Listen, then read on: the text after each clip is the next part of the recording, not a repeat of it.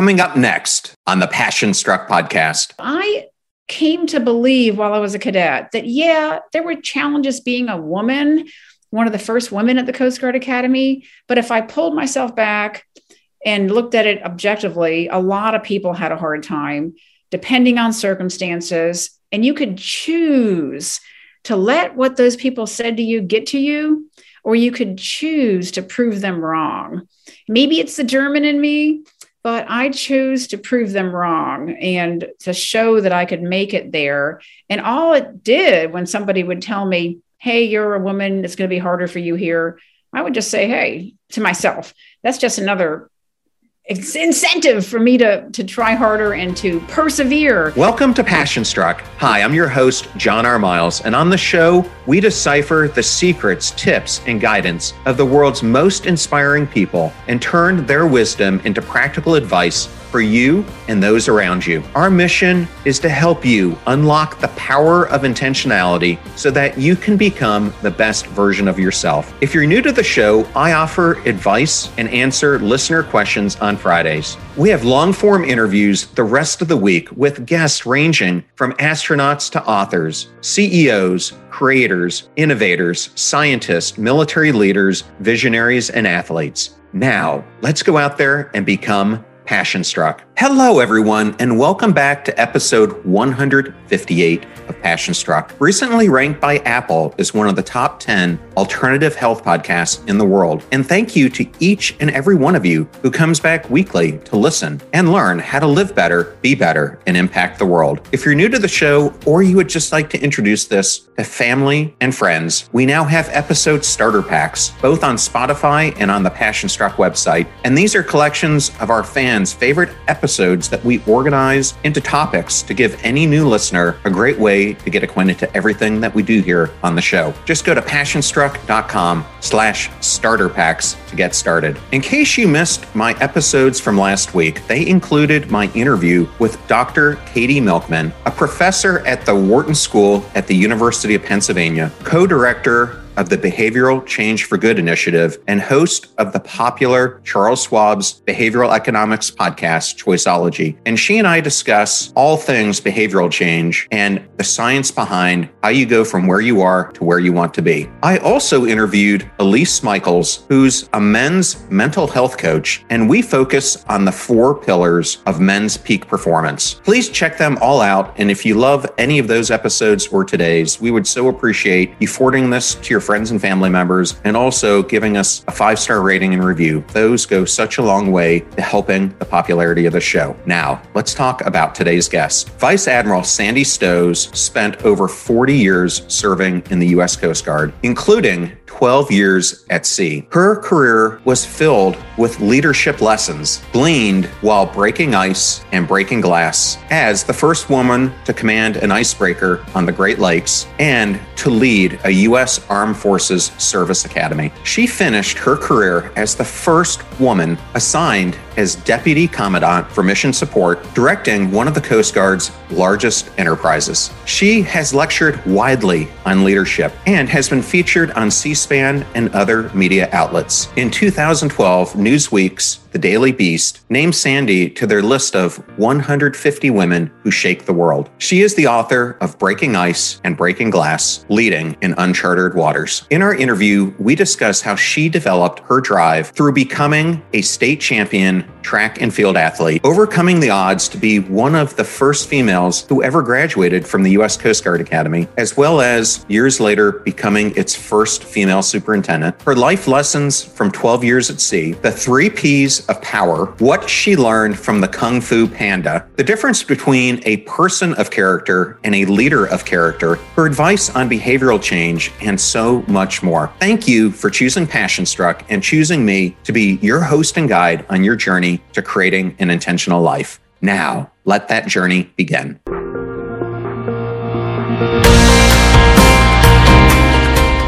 So excited to welcome Vice Admiral Sandy Stosz to the Passion Struck podcast. Welcome, Sandy. Well, thank you very much, John, for having me. I'm delighted to be here. I'm delighted for you to be here as well. And after reading your incredible book, and I'm going to just put it up here for the audience so that they can see it, I found we had a tremendous amount of similarities. And I wanted to start out with one.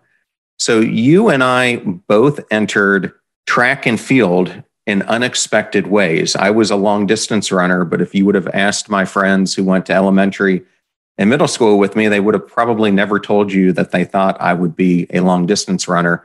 But I ended up, similar to you, winning the state championship. So what I wanted to ask is, what did you learn from track and field that has carried forward throughout your life as a life lesson? That's an interesting question, John. And no one's ever asked me that. I've been asked questions about how sports influenced me, but not specifically track and field. So I'm going to answer it in my typical manner, which is the first thing that comes to my mind, because I think that's the most genuine way to answer. And when you asked me that, I thought about, oh my gosh, running wind sprints up hills or upstairs in the high school. Our high school was like 3 or 4 levels, and our track coach would assign us a workout that was going up and down hills outside or going up and down the stairs. And it was brutally hard. And you had to do the hard work to be able to perform at the level required to beat the competition. And I think it was there on the stairs, double timing up the stairs and down the stairs and up the stairs and down the stairs until your legs were like jello. And it really hurt and it was really hard and it would have been easy to quit. And who's going to be looking at you? You're in the stairwell. Nobody else is watching you because your coach can't be everywhere. You're assigned to go and do this with a small group of people in your competitive area. And I was a thrower. I threw the shot put in discus. And I think that was a huge lesson learned, that it's painful to do the hard work, repetitive hard work that looks like it's not getting you anywhere except up and down stairs, but it eventually gets you to stand in the winner's circle of a track and field event. Or if you want to translate that to life, it helps you to achieve the goals you set for yourself, even if you might not think you can get there. Yeah, I think that's tremendous advice. And I think there's so much I learned, both from my high school experience and then running Division I when I was at the Naval Academy.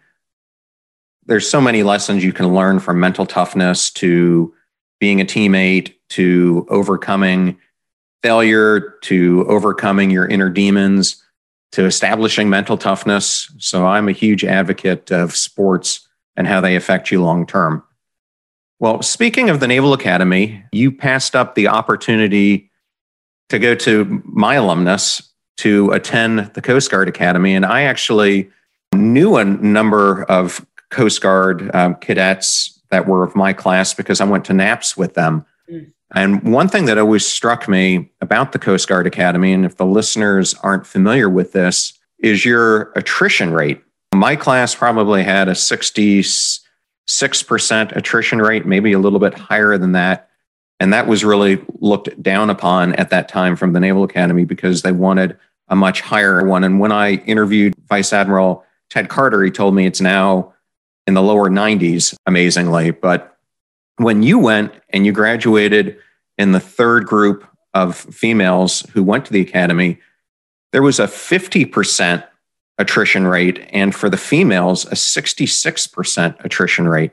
I can't even imagine going through the hazing I did would have been like for you and being in one of those first classes of women. So can you talk about that experience at all? Because to make it through and be one of 10 women who graduated from your class is sure an accomplishment.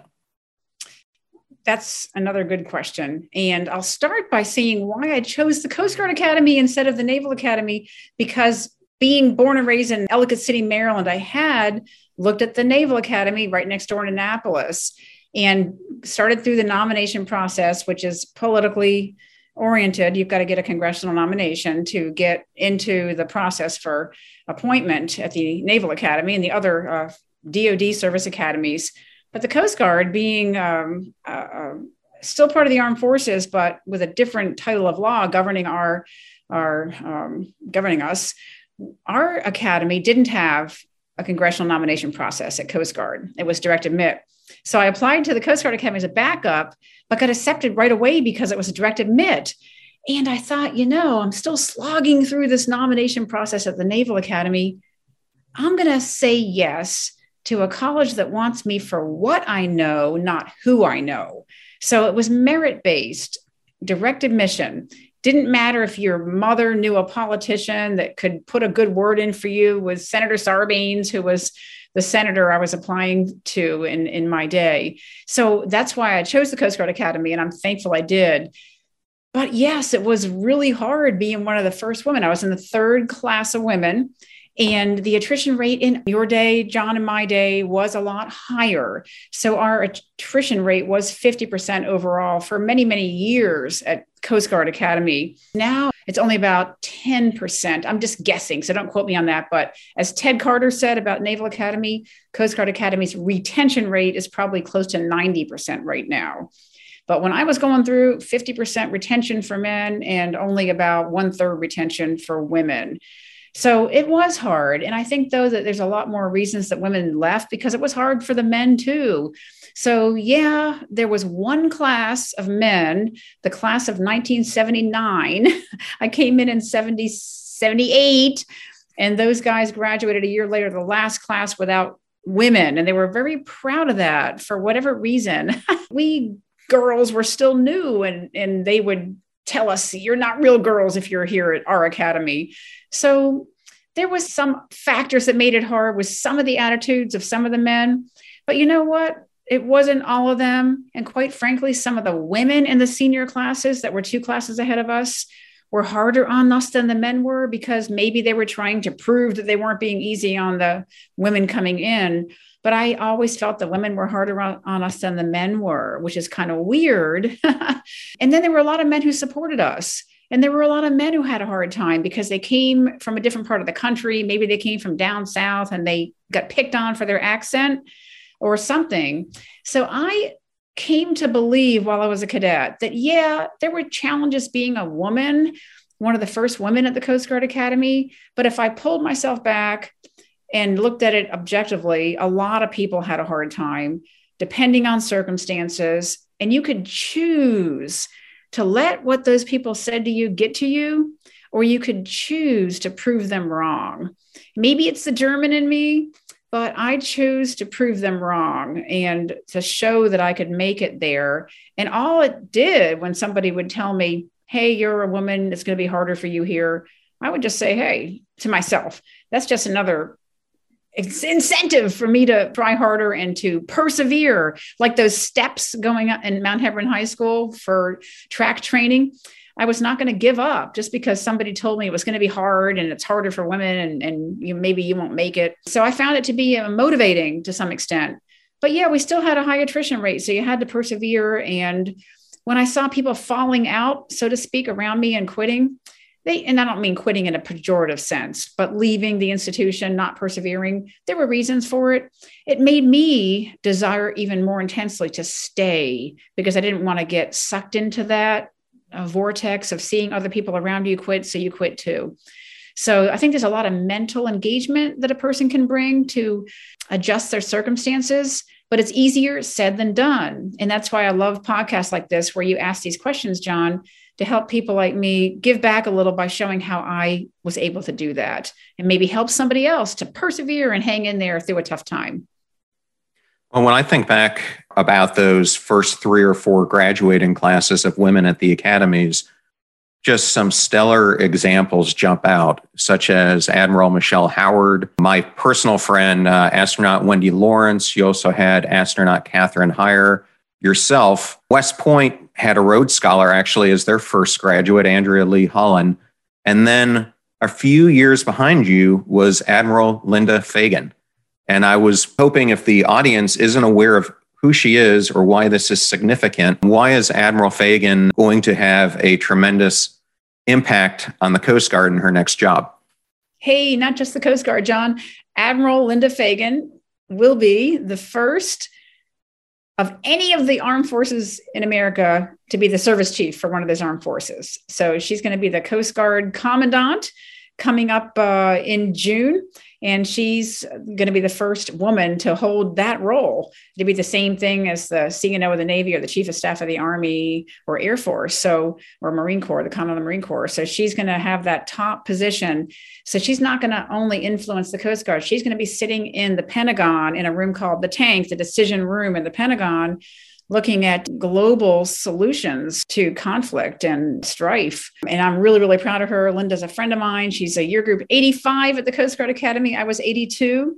I served with Linda, and she's a rock star. She's going to do a great job and be a great role model. And the Coast Guard, I just have to give the Coast Guard so much credit, because speaking, back to me, since you're interviewing me, I was the first woman of any of the services to serve as superintendent of one of the Armed Forces Service Academies. So the Coast Guard has led the way in women being first. And when we brought women into the Coast Guard back in 1976, when all the academies had to open their doors to women, our commandant said, hey, if we're going to open the doors to women at the academy, they're going to be able to serve anywhere, on any ship we have. And at the time, we had the 78-foot the Coast Guard cutters, small frigate-sized ships that points in time were armed with harpoon and CWIS weapon systems. And we were able to serve as women on those front pointy end of the spear units, helicopters, airplanes, ships. We weren't excluded by combat exclusion laws, which the other services quickly laid down to make sure that although women were forced by the Congress to go to the academies to be admitted, the services weren't going to let them serve in combat. And they put those exclusion laws in. We never had those exclusion laws. So I was able to serve equally with my male counterparts. Therefore, in my mind, didn't face nearly the discrimination, or whatever you call it, adverse workplace environments that women might have experienced in the other services, where they weren't given equal opportunity to serve. So to no great surprise, the men might have resented them or thought, hey, you're not equal to us. You're not going out there serving on the front end. You're serving back in support jobs. So I really credit the Coast Guard. And now Admiral Linda Fagan, the first service chief of any of the armed forces, is just awesome.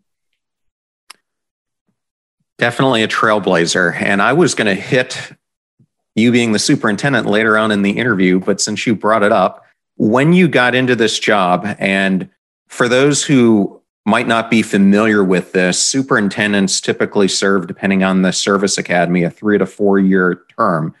So in the way that you are with flag ranks and promotions, you have to hit that cycle just right to get into that billet. And in your case, you didn't think it was going to be a reality, because you were in a position, had just been extended for a year, when out of the blue, you get a call that you've been selected to be the superintendent. Looking back, when you graduated, did you ever, in your wildest dreams, think that you would become the superintendent? John, in my wildest dreams, I was hoping that I would graduate from the Coast Guard Academy, and that I would graduate in 4 years, not 5. I don't know about at the Naval Academy, but we had at the Coast Guard 5-year person program, where if you couldn't graduate in 4 years, you might be allowed another year to catch up and make your grades. And I'm like, please don't let me be a 5-year man. In those days is what it was called. And so that was what I was dreaming, is graduating. It was hard for me. And it wasn't hard necessarily because I was a woman. It was hard because I wasn't gifted academically, nor was I prepared with calculus in high school. So that made it all the harder. And no way I was a shy, less than fully confident young woman. And sports really helped me to develop my confidence, but yet my nature was shy and somewhat unconfident. So no, I was never going to be voted by my classmates most likely to ever make Admiral out of our class, nor was I ever going to have the self-confidence at that young age to think that I could ever rise to be an Admiral. And you know what, John? Nor was I interested in that, because I just wanted to do a good job where I was planted, where I was assigned. And I didn't want to be so bold or brazen as to project ahead to success that may or may not come, because the pathway of life, the road of life, the journey is very bumpy. I wasn't going to presume I was going to make it to the top, or that I was better than other people. I just tried to do the best job I could where I was at the time. And I think that's important, because so many people do get pushed to be looking beyond that and setting goals so far out. And where are you going to be in 20 years? And to some extent, that puts a lot of undue pressure on people they might not be ready for. So I was successful by doing the best job I could where I was and persevering. I never quit. I come up against resistance like those stairs at Mount Hebron High School, and I would keep on going. And I loved the jobs the Coast Guard gave me, the opportunities that were presented. I kept staying until I found myself in that position where you said I had made Admiral. I was director of the Coast Guard Reserve.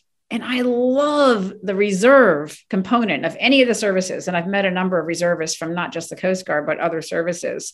And I serve with all the reserve component chiefs, even though I'm an active duty officer. The Marine Corps and the Coast Guard have active duty officers who are in charge of their reserve component. And I serve with General Kelly in the Marine Corps as my peer reservist at the time. That was fun. So I was in a 2-year job with the Coast Guard Reserve, and I'd done 1 year when the rotations for admirals come up every year. And so I was told, you're going to do your full 2-year tour with the Coast Guard Reserve.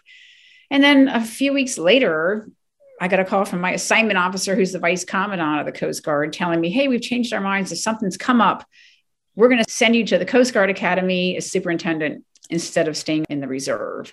I was speechless because you're right. That's a 4-year job for all the services. It's a 4-year job at the academy. And I'm like, the timing has to be exactly right. And it was just another lesson, John, on how, regardless of how competent and capable you are, a successful, humble leader needs to admit the role that luck, fate, or God's plan, however you choose it, plays in your success. So none of us are masters of our own fate. We'd like to think we are. And I talk a big talk about going internal to your internal locus of control to create your own fate. But a lot of your success depends on external forces over which you have no control. Your network, somebody putting in a good word for you, an opportunity falling from the sky that you don't even seize it. In this case, it just came to me and I was told I was going to the Coast Guard Academy. So I think it's important to recognize that only a part of your success has to do with how your own internal motivation. A lot of it has to do with factors you can't control. So that should keep us humble as we get more senior in rank. Do you have a topic like today's that you would like to see us cover? You can reach us at momentumfriday@passionstruck.com. Keep your emails concise. Use a descriptive subject line. That keeps things easy for us. Reach out to us if there's a topic you're interested in learning about. There's something that maybe you're going through, any big decision that you're wrestling with, or perhaps you just want a new perspective on work, love, or life. Whatever's got you staying up at night, hit us up at momentumfriday@passionstruck.com. We're here to help, and we keep every email anonymous. Now, back to Passion Struck. For the listener who's out there and they don't understand what it means to be a flag, they can think of this as being a senior executive, kind of like a C-level in a Fortune 500 company. But in the military, only about 1% of people make it all the way from the lowest rank, which would be an ensign in the Navy or Coast Guard, or a second lieutenant in the Air Force or Marine Corps or Army, to a flag officer. And then once you start getting above that to your rank, it's about 0.05%, if I have my math correct. So an amazing accomplishment. Sandy, I wanted to now take this and explore your book a bit more, but I wanted to do it by first asking you this question. We all face moments in life that define us. Can you tell me about a moment that shaped you and how? I'm going to go to the first thing that comes into my head again, because I've just been successful my entire career with wearing my heart on my sleeve, and the first thing that comes to mind. So an inflection point in my career was I walked off the 210-foot cutter that I commanded in Kittery, Maine. That marked 12 years at sea for me, which is a long time by anybody's measurement, and 2 commands at sea. And I went to a shore job after that. And then the time came for me to have my next command opportunity. In the military, you go back and forth from sea to shore or back and forth from command to staff. And so it came up for the next command opportunity. And the next logical thing for me would be to go back to sea again to command the Coast Guard's largest ship, because the ship I'd come off, the 210-foot cutter in Kittery, Maine, was the one step below that. And I just thought there's something here, the defining moment in my life as I get ready to put in that assignment request for where I wanted to be stationed. You can ask. You very seldom get what you ask for, but you're allowed to ask the detailer, assignment officer, where for your first top choices. I thought, well, I'm not sure I want to go back to sea for another 2-year tour. It's kind of more of the same. And I feel like I need another opportunity to achieve my full potential that I'm starting to think about, instead of just cruising along, no pun intended, on this seagoing career. And I thought, what is it that I love about being at sea? I thought maybe it's the sunrises and the excitement of the mission, the adventure, all those things come to mind. And I'm like, something's missing out of that. That's all the tactical stuff back in my past. It's really in port when you're the captain of a ship and you're looking over the bridge wing, the top of the ship there. You can see on the pier a new recruit from boot camp walking up in his full dress uniform, getting ready to report aboard his first unit ever, he or she. And they know they're supposed to salute one end of the boat, the ship. Get ready to supercharge your hiring experience with Indeed, our fantastic partner. We at PassionStruck are all about seeking smarter, more efficient ways to do things, and Indeed perfectly aligns with this philosophy when it comes to hiring. It's more than just a job site, it's a comprehensive platform that revolutionizes the way you find the perfect candidates. With its powerful matching engine and over 350 million global monthly visitors, Indeed streamlines the hiring process, bringing top talent straight to you. No more sifting through endless unqualified resumes. Indeed does the heavy lifting just for you. And what I love about Indeed is its ability to centralize all your hiring activities, from scheduling interviews and screening applicants to messaging candidates. It's all in one place. During my career, I've hired thousands of employees, and I only wish I had Indeed's efficiency and speed back then. And here's a fact that absolutely blows my mind. 93% of employers, according to a recent survey, say Indeed delivers the best quality matches over other job sites. That's quality and speed hand in hand. And listeners of this show will get a $75 sponsored job credit to get your jobs more visibility at Indeed.com/PassionStruck. Just go to Indeed.com/PassionStruck right now and support our show by saying you heard about Indeed on this podcast. Indeed.com/PassionStruck. Terms and conditions apply. Need to hire? You need Indeed. I know all those discount codes are difficult to remember, so we put them all at PassionStruck.com/deals. Now, back to PassionStruck. The stern is where you're supposed to salute with the flag, but they forget in the time that they've only been in the Coast Guard 6 weeks, 7 weeks getting their training. So they hesitantly salute the bow of the ship, and they're yelled at the first time they come aboard. And so they're unconfident. And then 2 weeks later, you see that same recruit. And now the young person is wearing a uniform and they're pulling on a line and they're singing out with confidence. And they have transformed into this person who is capable of so much more than they were before they came into the Coast Guard. And I'm like, okay, my passion and my purpose is going to be to go and train the next generation of young leaders of character. And I put my name in the hat for commanding the Coast Guard's boot camp, which was not even in my specialty area. I was a sailor, cutterman. And I don't know where I got the job. It was the hardest thing I ever did, to write a letter to my assignment officer saying, I do not want to screen for command of a ship, but please screen me for command of the boot camp. And I got that command, and it transformed my life. From there, I did that job. And from there, I was able to lead the Coast Guard Reserve as an Admiral. And then I led the Coast Guard Academy. So developing and training the enlisted workforce, the reserve workforce, and the officer workforce was my passion in the second half of my career, and the real inflection point and moment of truth for me as to where I really needed to make an impact as I got more senior. That's pretty incredible. You got to do those 3 jobs back to back. What would the odds be? Probably very low. Well, I had a plan. Throughout the book, you talk about character. What is the difference between a person of character and a leader of character? Now you're asking tricky questions, John. Oh my gosh. A leader of character to me is somebody who can analyze risks, weigh options, and make sound decisions that are good decisions, that are the right decisions for the individuals and the organization. And it's all about decision making when it comes to leading with character.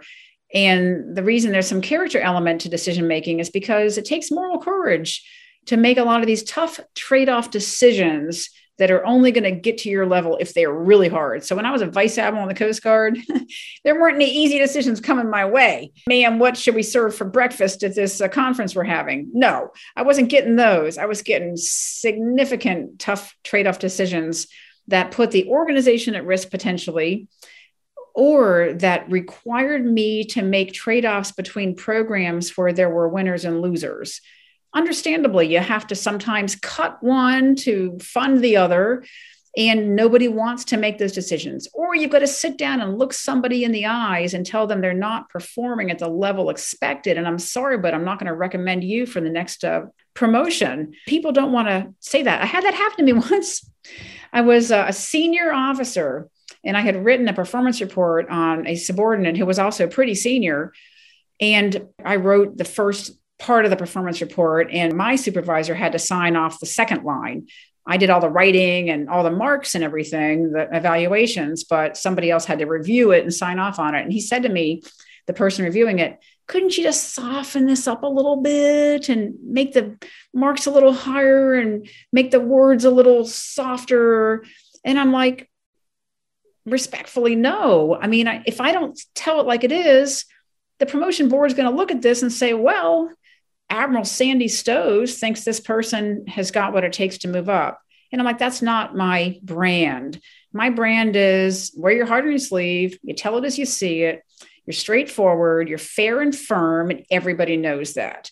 And I'm not going to have a fitness report, an evaluation report signed by me that has made things squishy so that the person reading it doesn't have to feel like they didn't meet muster. No, I'm going to sit down and tell that person, you're a great person, but at this level, you're falling short in these areas. And therefore, I'm not going to recommend you for the next level. And that's nothing personal about that. It's just all about performance.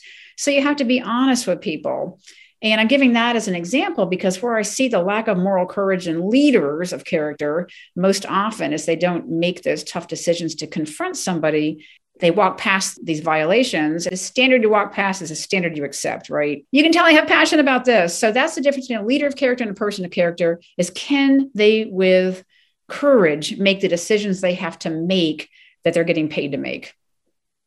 I wanted to go into another topic you and I have in common. We are both introverts. I personally didn't realize I was even hiding it so much until I read a decade ago Susan Cain's book, Quiet, which as I was reading it, I was like, oh my Lord. So for both of us coming up in the military in a very type A, extrovert dominated culture, for me, then having to go into Big Four consulting and then the Fortune 50, where everything was about groupthink, I remember having to pretend at times I was an extrovert to the point that people would think I was an extrovert. But when I would get home from work most days, I was just completely and utterly drained of all energy and emotion. And I was wondering, did you ever feel like that? And how were you able to work through it for someone who might be listening who themselves is an introvert? Thank you for the opportunity to validate what you experience and to share my experience that validates your experience. And I read Susan Cain's book, Quiet. I just happened to pick it up and I'm trying to think of why I picked it up, but I picked it up just before I wrote my book. And it was another one of those life-changing moments for me because I had realized I was an introvert. I had understood that from, I don't know if the Myers-Briggs really tells you that or not. They kind of give you some hints.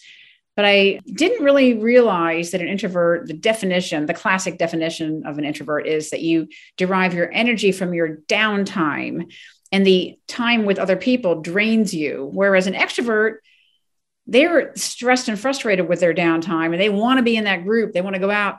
So my analogy is, if you're the introvert and you go to the required banquet you've got to go to as a senior person at a function you're at, it's an evening function, you get through the banquet, you're like, oh, you just want to go home and melt. The extrovert's like, where's the after party? Because they want to keep the energy going, whereas my energy's gone. So for all those who are introverts out there who've ever felt like that, that's okay. Your symptoms are normal for you. But what I would say is, just listen to me. People listening in would think, oh, she's lying. She's an extrovert. I can tell by the way she's speaking. No, I became the person I needed to become to achieve the goals and to achieve the passions and purpose I set for myself in life. And to achieve those goals, become the person I wanted to become, I had to adapt to the circumstances. And that wasn't bad. That helped me to become the best leader I could be. So it was another test, and it wasn't being untrue to myself by reaching in and finding ways to bring that energy forward and to not only endure, but thrive in those situations of party situations or groups where you had to be on with your energy. I feel that I got the strength because of the passion I had to become the best leader I could be. So it's definitely possible. It becomes something you learn to work with. I believe you probably could vouch for that, John. And as long as I can get my downtime, I'm okay. And I found that hard at times in my life to get that downtime, but you've got to make time for it, or else you're going to fall into the exhaustion mode because you're not going to be able to recover and renew and refresh yourself. And that's important. Well, I agree. And I think over my career, what I learned the most from it is people are productive in different ways. And so you throw me into a groupthink environment, you are never going to get my best ideas because other people are going to shout over me, express their ideas. You'd be much better giving me assignment, letting me go off and think about it for a little bit, and then coming back once I've researched it and had time to digest it, and then present it. And I think that's a key difference. So for me as a leader, I tried to look at the people who worked for me and adjust the way I worked with them based on their personality type and their strengths and weaknesses. And speaking of that, and Susan Cain, if you have not checked out her new book, Bittersweet, I had her on the podcast about a month ago. And she just has such a way of taking complex topics and making them digestible. So I'd highly encourage that for you or the audience. Well, in chapter 4, you discuss one of the most important aspects of learning to lead is a commitment to lifelong learning. Why is that so important? And what would your advice be for listeners? I've been asked in my career, how did you persevere to never quit? And that's a common question I get. But then, of all people, my mother-in-law, out of the blue one day, a couple of years ago, asked me, so Sandy, what motivated you to stay in the Coast Guard? So that's a different question than why you didn't quit. Just persevering, putting your head down and grinding along. What motivated you? And yeah, just plain old perseverance might exhaust you and wear you out.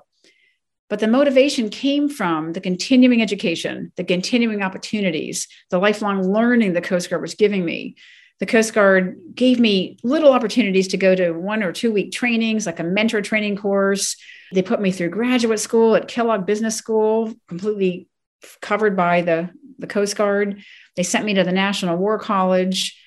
They encouraged me, my supervisors encouraged me to read. I had bosses give me books. I remember a boss of mine when I was a lieutenant gave me a copy of The 1 Minute Manager by Blanchard.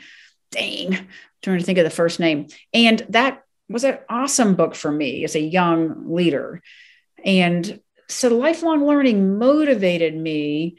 And I, in turn, copied that example down and tried to use lifelong learning to motivate people under my command, try to encourage them to read. I always encourage people to read the classics of literature so they could derive their own leadership lessons instead of being prescribed to them by a lot of the famous leadership books that are the 7 ways you can do something or the 3 ways to succeed. That's prescribing ways that you can get ahead. That's fine, but I'd rather derive leadership lessons. I find it more intellectually challenging to read a good piece of classic literature and look for the leadership lessons in that. A book club is a great way to have those intellectual discussions where you're talking with other people who are interested in finding the leadership nuggets, like in an old novel that you come across, like the Cane Mutiny is one of my favorite ones for looking at leadership lessons. There's a sea bag full of them in there. Out of that, can I ask you, what did Seaman Mike Wyrach teach you? It coincides with that Cane Mutiny. Yeah. So I had my first command, what John's talking about is my first command ever was a small icebreaker, 140-foot icebreaker on Lake Superior up in the Great Lakes. We broke ice for great big ore carriers coming across Lake Superior down the St. Mary's River. And I was a lieutenant. So in 2003, I was about 29 years old and I had a crew of about 15 men, all men. And I had not that long ago, maybe 2 years earlier, read that book, The 1 Minute Manager, about empowering your people, looking for the good in people, and that positive deck plate leadership where you get out and walk around and catch people doing something good. And so we had this helmsman, and usually in a Navy or a Coast Guard ship, a maritime ship, the captain or the person in charge of running the watch, the ship, standing the duty, will direct all the movements of the ship, the engine order, telegraph, and the helm. So come right 5 degrees, come left. And working in the river all day, you had a master helmsman like Seaman Wyrach, like John mentioned. And when I got comfortable with him after just a short time on the ship, I said, look, we're a small crew here. We believe in trusting each other.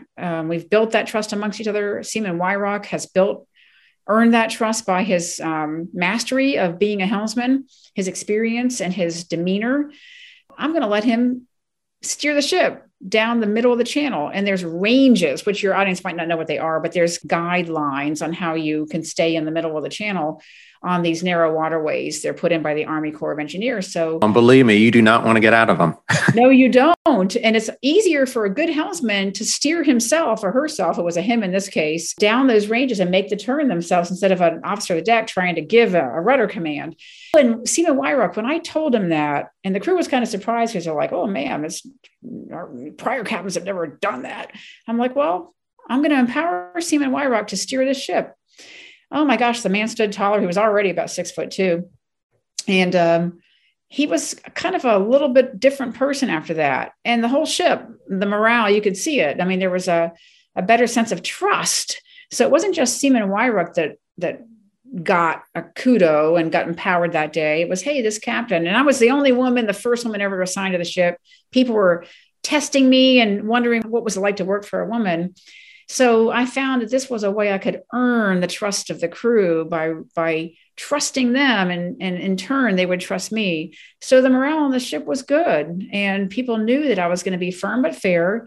I was going to trust them to do their jobs, empower them when I could, and was willing to take the risk of looking at a little maybe unconventional way to do business that would help my people to achieve their full potential and not be held back by artificial constraints.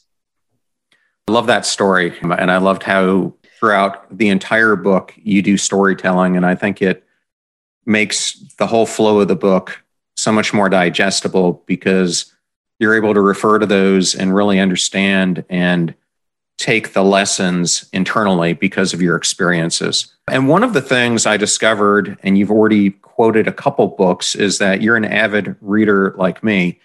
And one of my favorite authors is Gretchen Rubin, who was just on the podcast this week. And when I was interviewing her, I asked her, what is the most pinnacle thing for us to try to achieve in our life?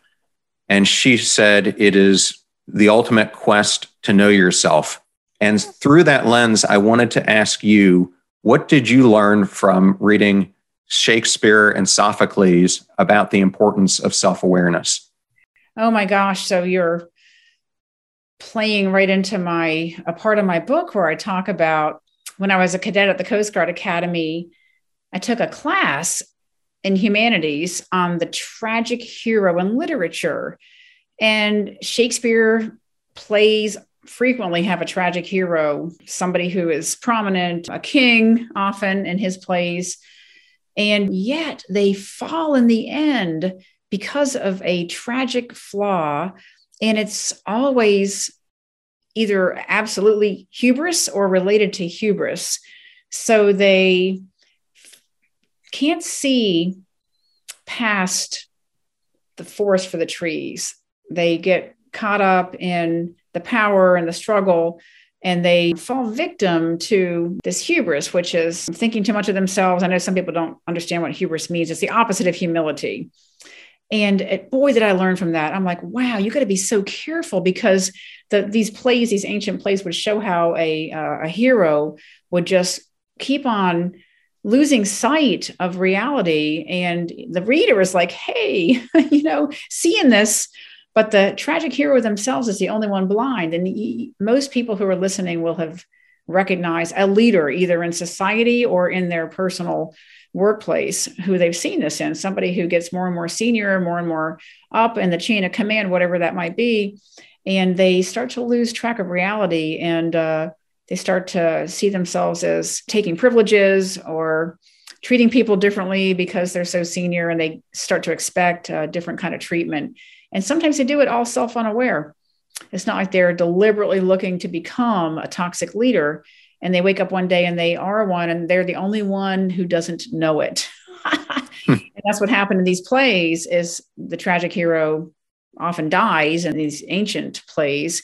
In more modern literature, you see a lot of takes on the ancient plays like Sophocles and Shakespeare. And it's just an old story made new with modern day heroes that fall. And it's a pattern that repeats over history. So people can avoid that. And I've got can I talk about my 3 Ps of power?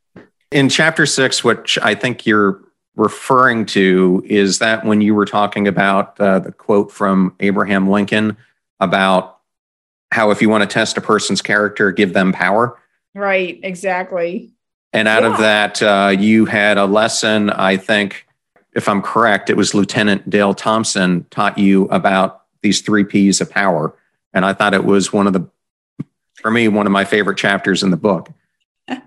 That lesson resonates with a lot of people. So I was an ensign. So in 2001, I was 22 years old, reporting to my first ship just out of the academy. I was still unconfident and I'm shy. And here I am on a great big icebreaker, and we deployed to Antarctica.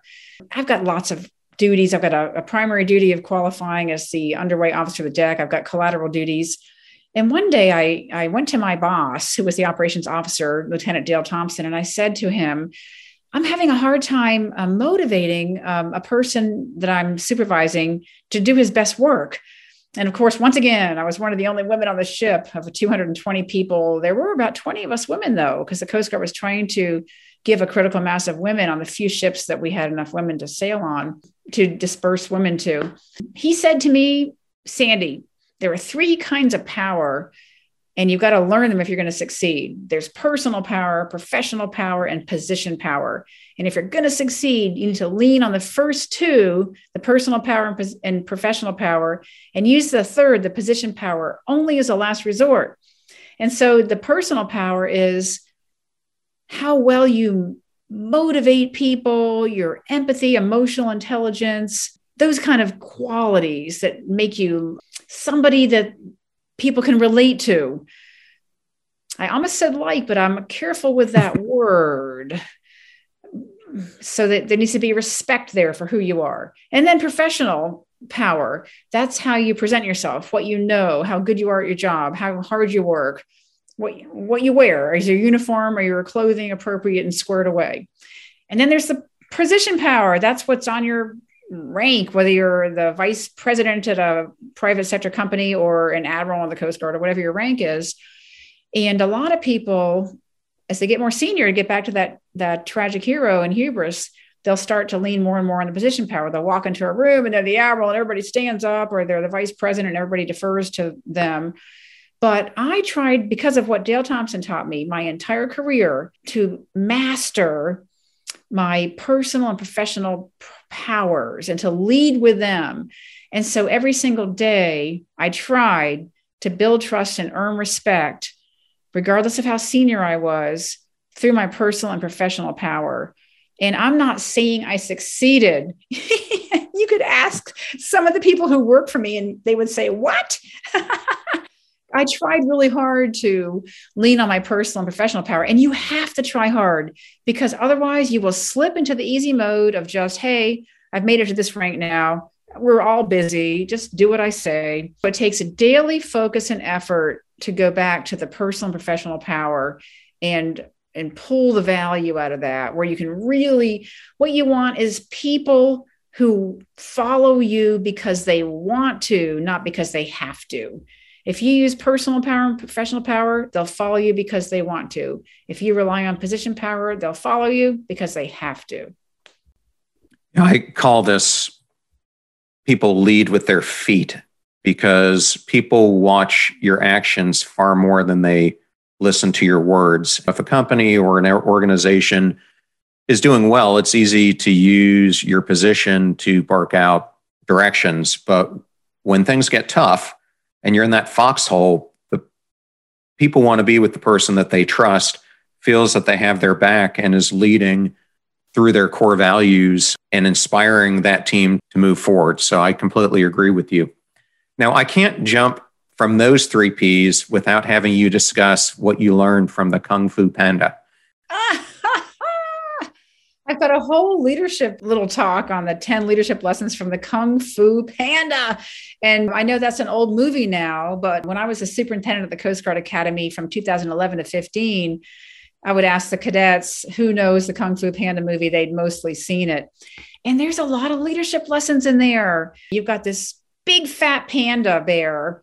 He's the main character. His name is Po, and he works in his father's noodle shop. Well, his father's a duck, so it's a cartoon animated film. And this panda dreams at night of becoming a Kung Fu warrior, which is ludicrous. He's big and fat. He's funny, and he's not serious. He's the anti-Kung Fu warrior to what you'd think was a squared away, serious, focused warrior, a Kung Fu warrior to protect the village from this bad invader, this big snow leopard, another animated character who's really what you'd think of as a Kung Fu warrior, because he's got all the looks of a tough guy. And so this panda is selected through some kind of magic from heaven. The panda is too fat to really be effective. Nobody likes the panda. They all shun him, all the other Kung Fu trainees. The training master is exasperated with this Kung Fu warrior that he can't do anything with. He's too fat to train. He's not serious enough. So in the end, they're getting ready to have to defend the village against this invader. And they're like, okay, we've done our best to train this big fat panda to be the Kung Fu warrior. We don't think it's going to work. We're going to go for the scroll, the Dragon Warrior scroll at the top of the palace. And they take it down when they go in ladders and they get this scroll. And you're supposed to, only the Kung Fu warrior can look at it, but it's supposed to give that warrior the secret recipe for success against the enemy. And so Kung Fu Panda undoes the scroll. Everybody's watching with excitement. And he screams and jumps back. And all it is a mirrored reflection, like mirrored paper. His own fat face is looking back at him. And everybody's mortified because they're not going to be able to defeat this enemy with this big fat panda who can't really do any Kung Fu. But, and there's a lot more to the story. You got to watch the movie. In the end, the enemy invades, and the Kung Fu Panda uses all the things that people had picked on him about. He was too fat. Well, when the enemy tried to electrocute him, instead of making him pass out on the ground and freeze, all it did was tickle him. And then being so fat, he just bounced on top of the bad guy and crushed him, and the bad guy couldn't get up. And so all of the things that were bad attributes that people had thought were substandard qualities ended up becoming the strengths that were needed to overcome this particular adversary. And so it was kind of a lesson in, as a leader, You've got to look for the hidden qualities in your people and find a way to bring those out. And they might not look like what you've been told they should look like. They might look like weaknesses, but they could be secret strengths. And the other lesson is there is no secret ingredient in a scroll somewhere. It's within. So the panda in the end had to look within and believe in himself and be himself. And it gets back to that word from Gretchen Rubin when you asked her what she thought was a moment for her. And it was something about the passion. I think you've got to learn to believe in yourself and be yourself if you're going to be a real leader, because otherwise you can't lead other people. And so that's a long answer. I'm sorry if I took up too much time, but I encourage people to watch the Kung Fu Panda. There's a lot of life lessons and leadership lessons in that movie. So I think that is a great jumping off point to talk about mentorship. And in the book, you discuss how mentorship is an art, not a science. What are some of the misconceptions that you've identified about mentorship? Oh my goodness. So it's in my book, and there's 3 mentoring myths that I tell, and I'll be careful that I don't go into a long-winded answer again, because there is a lot to talk about, which I think is beautiful because leadership is a great big space. There's lots to discuss. Mentoring myths. The mentor has to be senior to you. The mentor doesn't. The mentor can be somebody junior. And I've got a great story about that I won't go into, but I've had a number of junior people mentor me. There's all different kinds of ways to look at mentoring. And I know there's definitions, there's coaching, there's being an ally, there's mentoring, and there's a little nuances to each of those. But the idea being that people of different levels in an organization can help enrich each other forward and be there for each other in a meaningful way.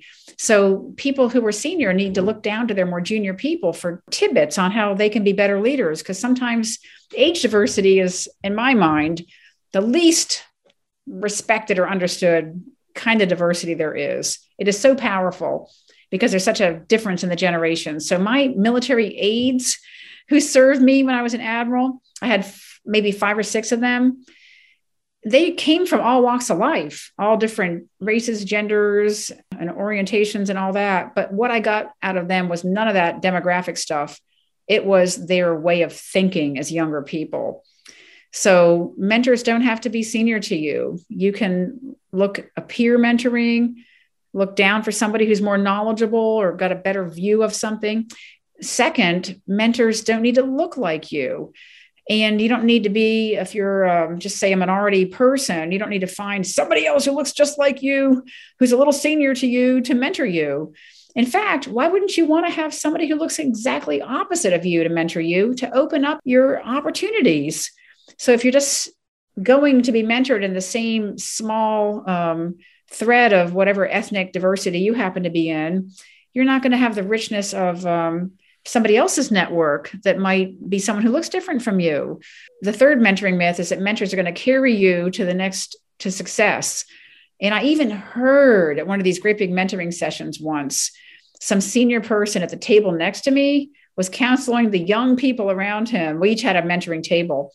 And I heard him say, all you need to do is find a successful mentor senior to you and get in the elevator and ride it up with them. And I'm like, oh my gosh, how wrong and how disingenuous to those young people listening, hanging on this guy's every word. No, a mentor should be able to help a mentee to discover their power, their passion, their purpose, help them set goals, and then encourage them to achieve those goals. Encourage them to keep persevering when they want to quit. Find ways to help motivate them. The role of a mentor is not to make somebody successful or to promote somebody or get them the plum job. No, it's to help them to find their way to become the best they can be. Okay, and this is going to lead me to another question on this topic. And for the listeners who don't understand this, most of the armed services fall under the Secretary of Defense. But in the Coast Guard's case, they fall under the Secretary of Transportation. And you had, I guess, the honor, probably didn't feel like it when you were first being put into that job of working for basically the person who's the boss of your boss, the commandant of. So What was it about Secretary of Transportation Sam Skinner that made him such an invaluable mentor for you? I see, I'm wordless, speechless, struck speechless by thinking about Secretary Sam Skinner, my lifetime mentor. So in the 1980s and 90s, well, the Coast Guard started out in the Department of Treasury under our founding father, Alexander Hamilton, back during the Revenue Cutter Service. We went into transportation for a couple decades, and now we're in Homeland Security post 9/11.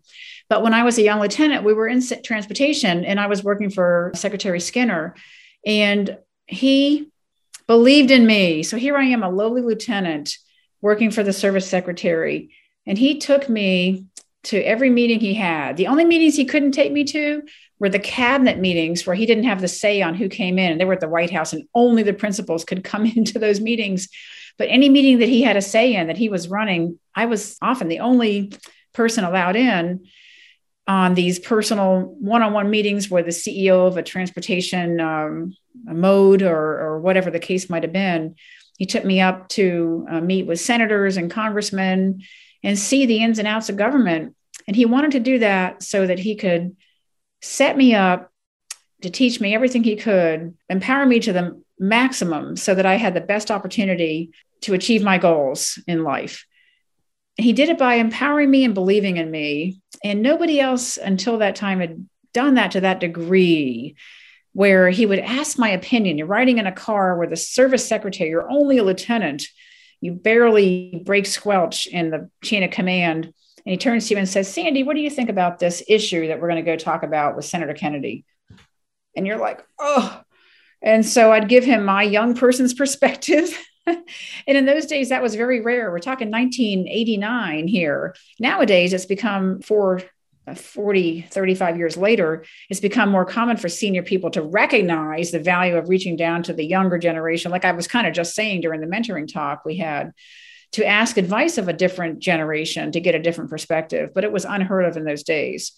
So Secretary Skinner earned my undying loyalty and respect by believing in me and empowering me. So we've been talking a lot about personal leadership journeys today. And yesterday I interviewed Dr. Katie Milkman. And if you're not familiar with Katie, she is a tenured professor at Wharton, and she co-founded the Behavioral Change for Good initiative with Angela Duckworth, which is a great organization that they've enlisted the support of about 150 behavioral researchers and scientists across all the major universities, and they're collaborating instead of competing. But in our discussion, we were talking about her book, How to Change. And in it, she gave this startling number that was hard for me to digest. She discovered that 40% of the fatalities that we have in the world today are preventable by doing behavioral change. And so as a leader like you have been and led many people, given them guidance, why do you think it's so difficult for people to change? Oh, that's a really insightful question. And I've never been asked that question because it is hard to change. I've been asked about why change is hard, but not in that context of a person's behavior and their failure to accept evidence of the need to change. Because most people who smoke know that there's a lot of health risks associated with it. Most people who speed realize there's a consequence they might pay, but yet they refuse to change their behavior. Likewise, even if presented with a change that's going to benefit an organization, people will choose the status quo because it's comfortable. It's not going to surprise them. It's the devil they know. They'd rather accept the opportunity that might come that they don't understand yet. And I think it's human nature. If you had somebody who was a neuropsychologist on, they could give you a much better answer than I can. But I have seen, even though I'm not that doctored person, I have seen by personal lifetime experience over 40 years that people would often rather stick with the known that's not that good than go for something glistening and better over the horizon that involves a journey with risks along the way. And I don't know what that stems from, but it is a human behavior that leaders need to understand, because they might think, as the leader, and I've thought this, wow, we're going to change this program. We're going to change the Coast Guard under Admiral Allen. It's going to be a much better place. Yeah, it's going to be hard to get there, but wow, look what's going to happen on the other side. There'd be 1% of the people that'll be with you, 1%. And even they might fall away if things don't work out exactly as they're supposed to. And they seldom do, right? It's trial and error, it's trial and error, it's trial and error as you're trying to work towards a better outcome. So I do think that leaders need to understand that any change needs to be incredibly well communicated. You need to try to bring people on board. You need to show them where the value is, explain the risks, and then you need to do the hardest thing that requires moral courage. You need to let them know, the team know, and if you're not with me, you need to find another job and leave this organization, because we can't afford to have somebody who's undermining the effort behind the scenes. And in the government, that's what happens, because you can't fire anybody. And that's what happens. I've seen it over and over again. You try to change something, employees that are there, that are unionized, they're never going to support you, and they're going to undermine you and just wait you out, right? You know exactly what I'm talking about. Yep, I do. So you have to try to, if you can't get people on your team, you've got to try to move them on and get them off your team so they can't stand in your way, because they will stand in your way. And the one bad apple on the barrel will corrupt the entire barrel. And that's something we don't like to talk about much as leaders. We want to talk about the happy and focus on the positive, and everybody's got some good in them. Well, I've seen the other side of human nature in my 40 years of leading, and you've got to make sure you don't let that 1 or 2% of people destroy an opportunity for everybody. And there's a lot of that human nature element to overcome as a leader. Yeah, and I'll answer this just from my perspective. I've had 2 people on the podcast who've talked about this. One is in an episode I just released today with Dr. Michelle Seeger, who is a renowned behavioral scientist at the University of Michigan. In her new book, The Joy Choice, she answers this question by saying that in society, we have been taught to start and stop behavioral change, but not to sustain it. And in a similar light, when I interviewed astronaut Wendy Lawrence, her whole topic was on, you've got to give yourself permission to dream the dream. And she said, where so many people get stuck is they've stopped taking continual action. And I think what both of them taught me is we can have these long-term aspirations, but that's not what gets you there, whether it's an eating habit you want to change or becoming an admiral. It's the micro choices that you make every single day through, as you've discussed, passion, perseverance. And to me, the other missing element of this is whether you call it commitment or intention. You've got to be intentional about what you're doing. And I think from a lot of what I've gathered, it's lacking that sustainability that prevents people from moving this forward. In the book, you talk a lot about core personal values to live by. Why do you think it's so important to have these in life? And what are some of yours? So personal core values are the foundation of your character.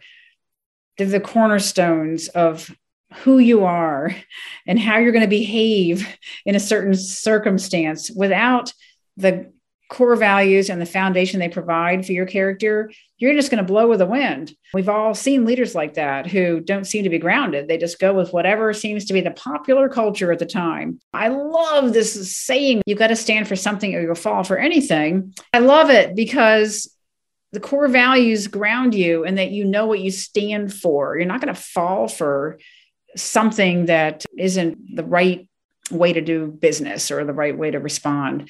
So my personal core values that I learned in childhood are honesty and humility as one pair, and hard work and perseverance as another pair. And they really are cornerstones for my foundation of my character. And I learned the honesty and humility from my parents, coaches, teachers when I was young. And I won't go into all that because we don't have much time. And the hard work and perseverance I learned working as a teenager on farm work and having to sweat in the tobacco field and be evaluated based on how fast I could tie up bundles of tobacco. So those 4 core values kept me like an anchor to windward in a tumultuous sea. And between those core values and then having a North Star to steer on, it was like I know it's a nautical analogy, but it works for me. Allowing you to remain steady in tumultuous seas and make sound decisions and keep steering a steady course because you're grounded in your core values. So I usually talk when I start any kind of a leadership talk with any kind of group, I usually start with core values because it's that important to me. If a reader was going to take one thing from your book, what would you hope that they took from it? I would hope that they would read my book and whatever their level is, because it is a book written to appeal and to have something for people from the entry level to the C-suite. I would hope that they would come away with a better understanding of how they can be the best leader they can be, how they can give back to help others become the best that they can be. So my book is all about giving back leadership lessons from my 40 years in uniform so that others can become the best they can be without having to go through every single little learning experience that I went through. So from the entry level to the C-suite, if people can read my book and become a better leader, the best leader they can be, and then pay it forward. And for those who are senior reading the book, mentor back down to somebody, bring somebody up behind you. For those who are junior reading the book, be motivated to say, hey, I could do it too. I've seen a model of how Admiral Stosz did it.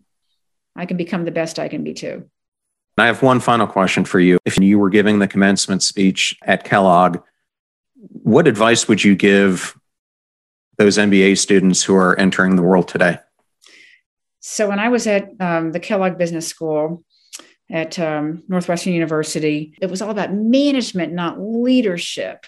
And they're two different things. As we know, there's a lot of ways people have made analogies, but managers manage things and leaders lead people.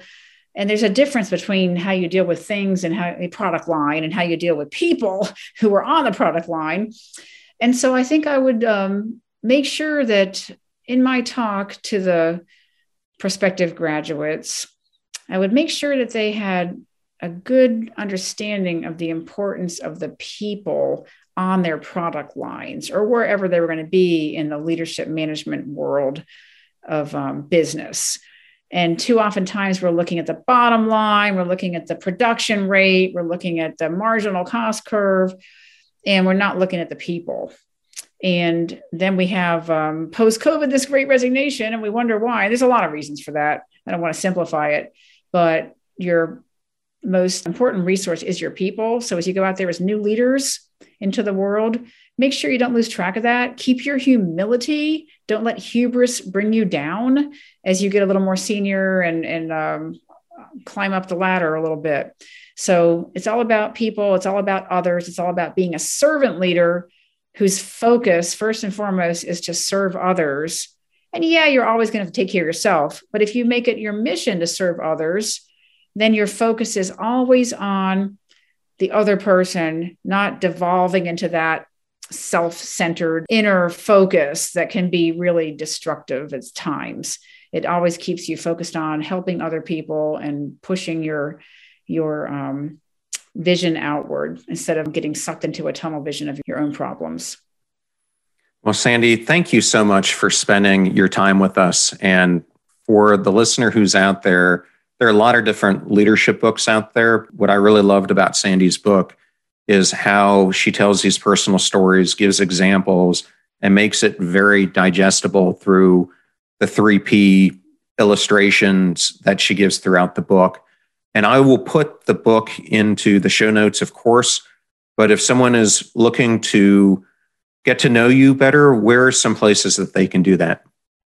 Well, thanks for asking. And I've got a great website. I only say that because I have a great website designer, the same gal who designed the cover of my book, www.sandrastosz, all one word, .com. If you just search my name, it's the first thing that pops up on the internet.